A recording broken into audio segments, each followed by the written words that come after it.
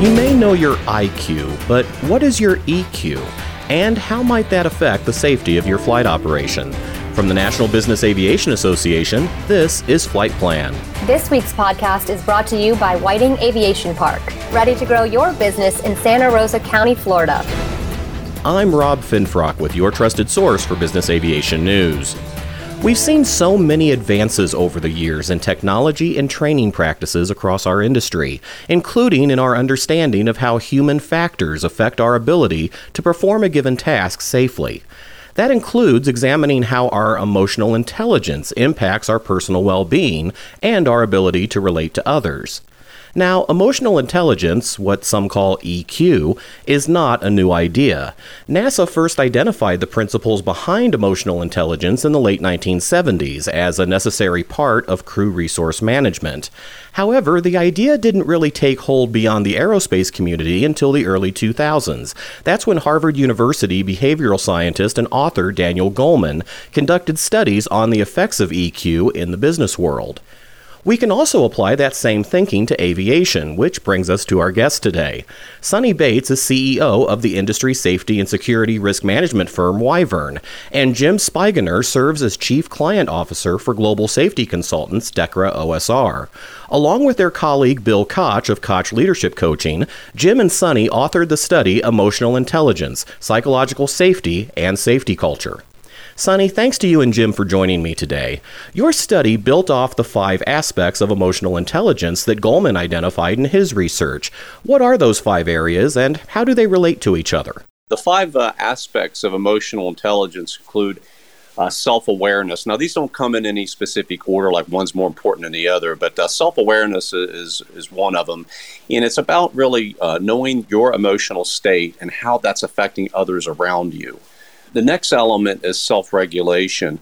Once you're aware, and so this is kind of a building on that first one, once you're aware of your own emotional state, can you regulate your emotional state so that you can most effectively control the outcome that you're looking for? You know, if you're trying to stay calm, which most of the time you would want to as a leader, you want others around you to stay calm so that you can think through situations in a more effective manner.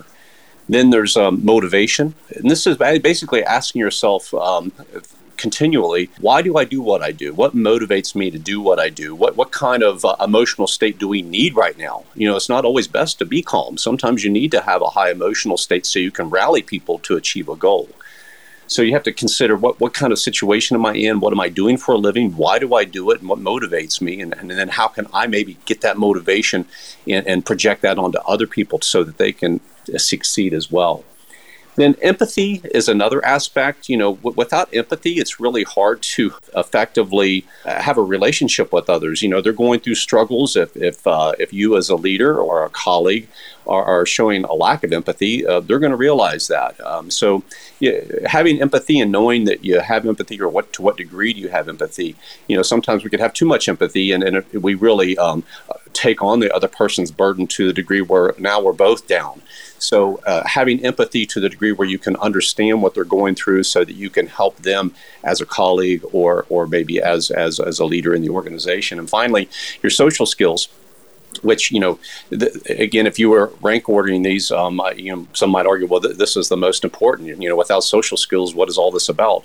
And so your social skills are an important attribute to emotional intelligence. To what degree do you understand body language? To what degree do you use body language?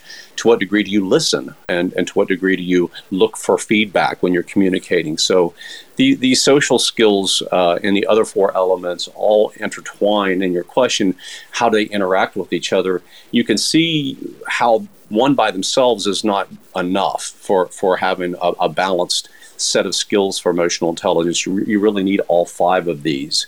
And I think that the self-awareness basically interplays with all of them. If you're not self-aware of your emotional state, it's really hard to be an effective communicator. It's really difficult to show that empathy.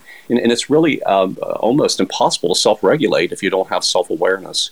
So I think it kind of starts with self-awareness at that point, and to become self-aware, I think that organizations and individuals could use a good dose of training in this regard. Of course, those traits are all qualities of effective leadership as well. Jim, when researching this study, what were some of the commonalities you found among emotionally intelligent organizations, and how apparent were those traits when on the outside looking in? The thing that arises in most cases in the work that I've done over the years is that in the end, what you're trying to get to is a company that has a true learning orientation. Having a company that doesn't jump to blaming. So if you look at the 5 aspects of emotional intelligence, what the end result of that is a true learning organization, an organization that has the objective and goal to learn and become better and better and better at having an environment where the employees can be successful and don't fall into traps. So that to me is the biggest aspect that comes out of having leaders who have high levels of EQ. Is those leaders are able to create a true learning environment in their organizations, a culture that values having a culture that wants to go blame people and doesn't truly learn from its mistakes and be able to integrate those learnings into the culture. So how does emotional intelligence relate to creating a culture of safety in a business aviation flight operation? Does EQ drive that process, Sonny, or does emotional intelligence result from those efforts? Well, that's a really good question. We look at just culture and safety culture and learning culture and informed culture all kind of combined together in these different attributes to describe overall safety culture. So the way we look at it at Wyvern when we're looking at safety culture in an organization, we use international standards for that. And there currently are some really good international guidance standards on just and safety culture. So when we look at safety culture, just as was described, that culture needs to be just. But that culture also needs to be aware. And you really can't be aware in an organization if people are afraid to speak. So a big part of a safety culture is having the psychological safety in your organization where people are not afraid to speak up. They're not afraid of their colleagues, giving them a hard time if what they say is not understood, if what they say doesn't seem to be, on target. So to have psychological safety, to be that freedom to speak up without the fear of any kind of retribution, requires everybody in the organization that's participating to have a healthy level of emotional intelligence. And so the safety culture of an organization needs to look at these different attributes for information gathering so that they can learn, and awareness, and all these kind of different attributes that are soft skills. And this is what we're seeing in today's field, where operators feel like that they've reached a certain level of professionalism, and they ask, well, what more can we do? We have the resources in both people and equipment and software and hardware. What can we do? And this is where we're exploring now the soft skills domain of emotional intelligence, psychological safety. So the question is, does pursuing a safe culture result in emotional intelligence, or does the pursuit of emotional intelligence result in safety culture? I would argue that the pursuit of emotional intelligence will lift safety culture. That if you just do a pure pursuit on safety culture, you might not ever uncover the need to dive into emotional intelligence training and emotional intelligence improvement. So I would be a proponent of saying focus strong on emotional intelligence so that you can have the psychological safety in your organization, which will lift your safety culture. I would agree with Sonny on that. And I think also there's another element, and that is value. So I find that if someone's going to take on something like emotional intelligence and or strive to have a real safety culture, it starts with leaders who have a very strong value for human life and for people. And that's what drives them to pursue these tools and these notions of just culture and learning. In other words, in the pursuit of protecting human life and the sanctity of human life, they're willing to exert a lot of effort and a lot of resources to do the kinds of things that will achieve that. And I firmly believe that you will never get to the level of safety culture that you want if you don't have emotionally intelligent leaders. Coming up, we'll discuss how EQ directly relates to the aviation environment. But first, a word from our sponsor, Whiting Aviation Park in Santa Rosa County, Florida. Ready to grow your business? Whiting Aviation Park can help you take off. Here, you can develop up to 200 acres for manufacturing, maintenance, repair, or overhaul operations adjacent to NAS Whiting Field, with access to its 6,000-foot runway. You'll be able to reach high and go far from Santa Rosa County, Florida, home to a large, skilled, military-trained workforce. If you're serious about growing your business, learn more about the incentives waiting for you at whitingaviationpark.com.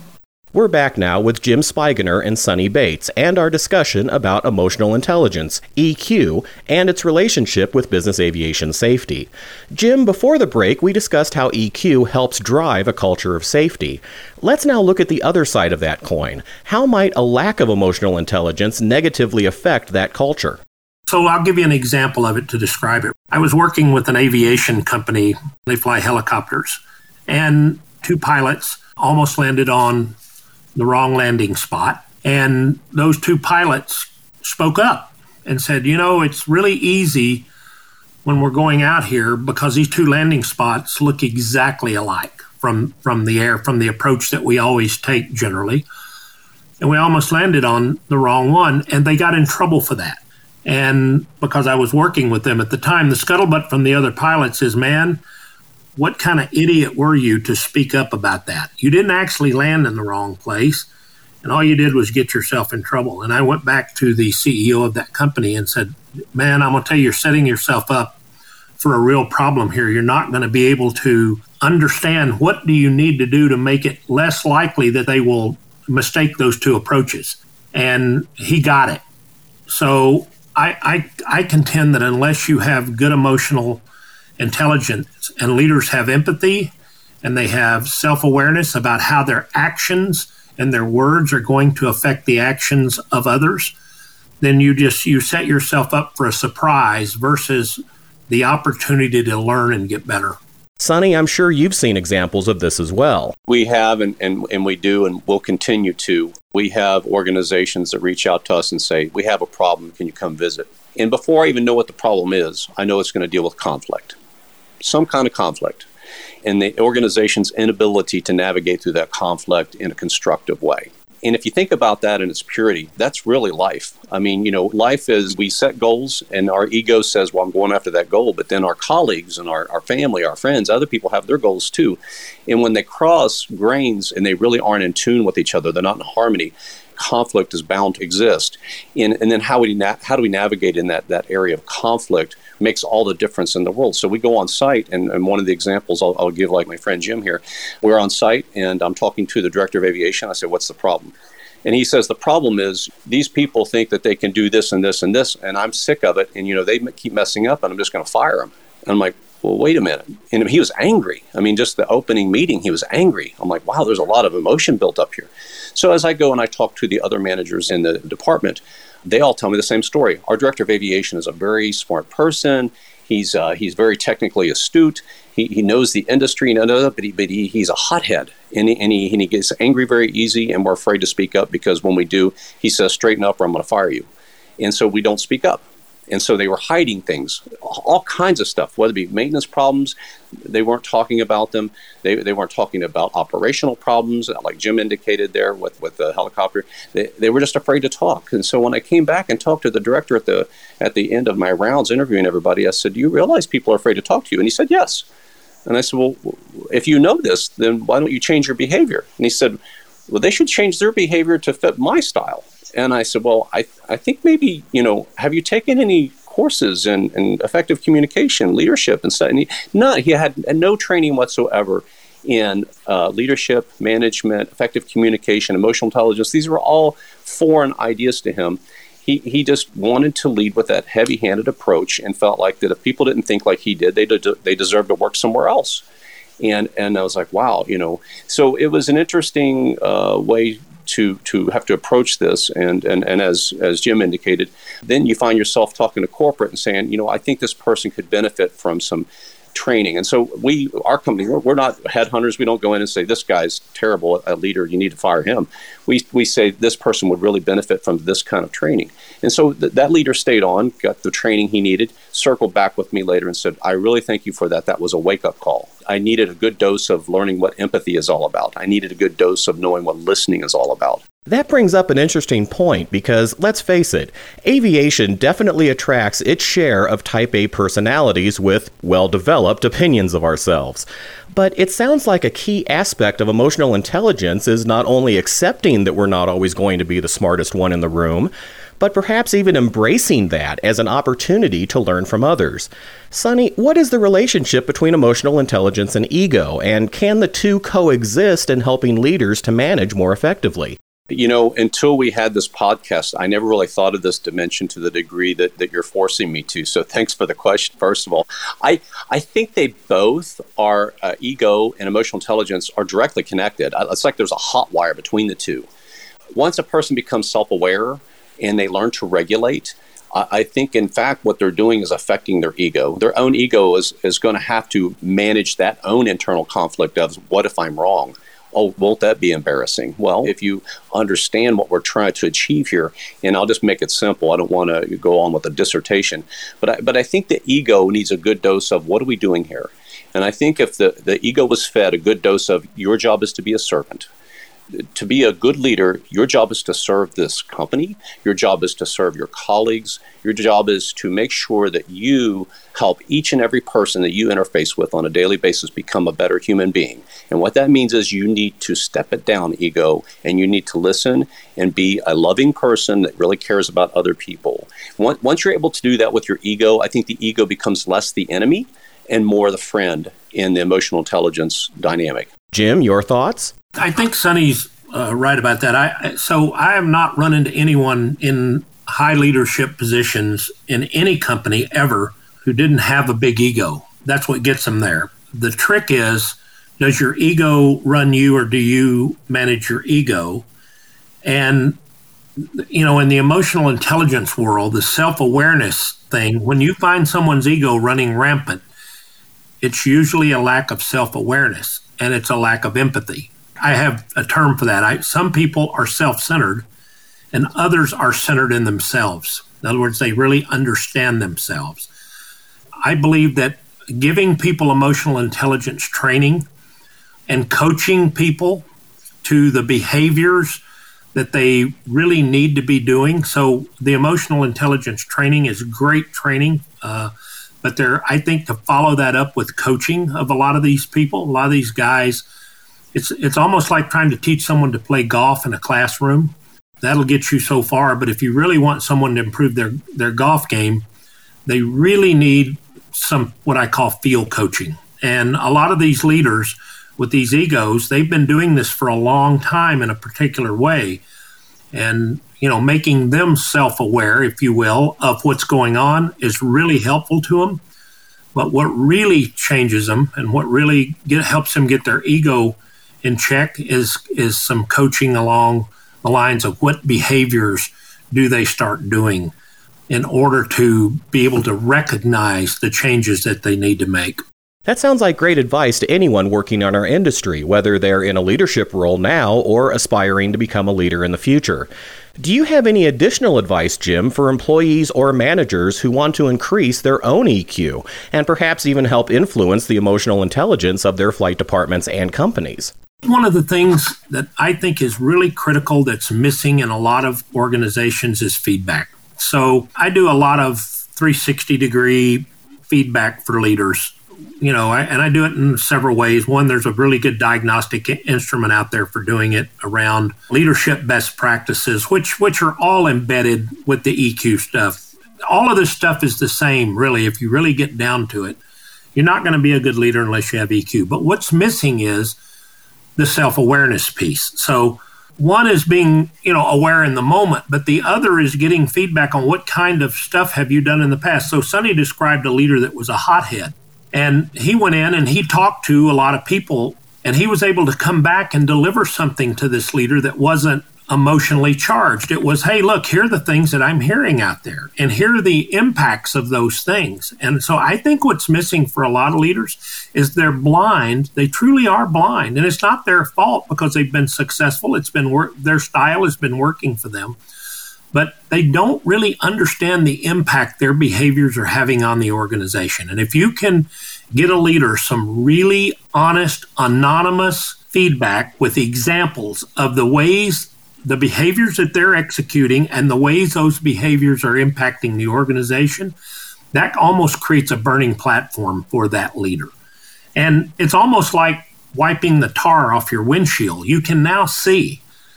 And before, you were in your little bubble, in your little cocoon, and you were operating and things were great. So my advice to leaders, I don't care how good you think you are, you really don't realize the impact you might be having on people. And so getting feedback on that impact is probably the most, I guess, relieving thing that I think a leader and helpful thing a leader can do. Sonny, to change up that question a bit, what advice do you have for a high EQ employee in perhaps dealing with a supervisor or manager who may not share some of the qualities of an emotionally intelligent individual? In situations where, a person dealing with a boss maybe that has some challenges in the emotional intelligence domain, what can they do?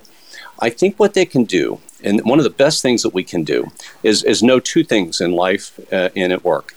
And one is, we all have expectations. Whether we admit them explicitly or not, we have expectations. And when those expectations are not being met, we feel a little odd, or our emotional attachment might be strong in this regard.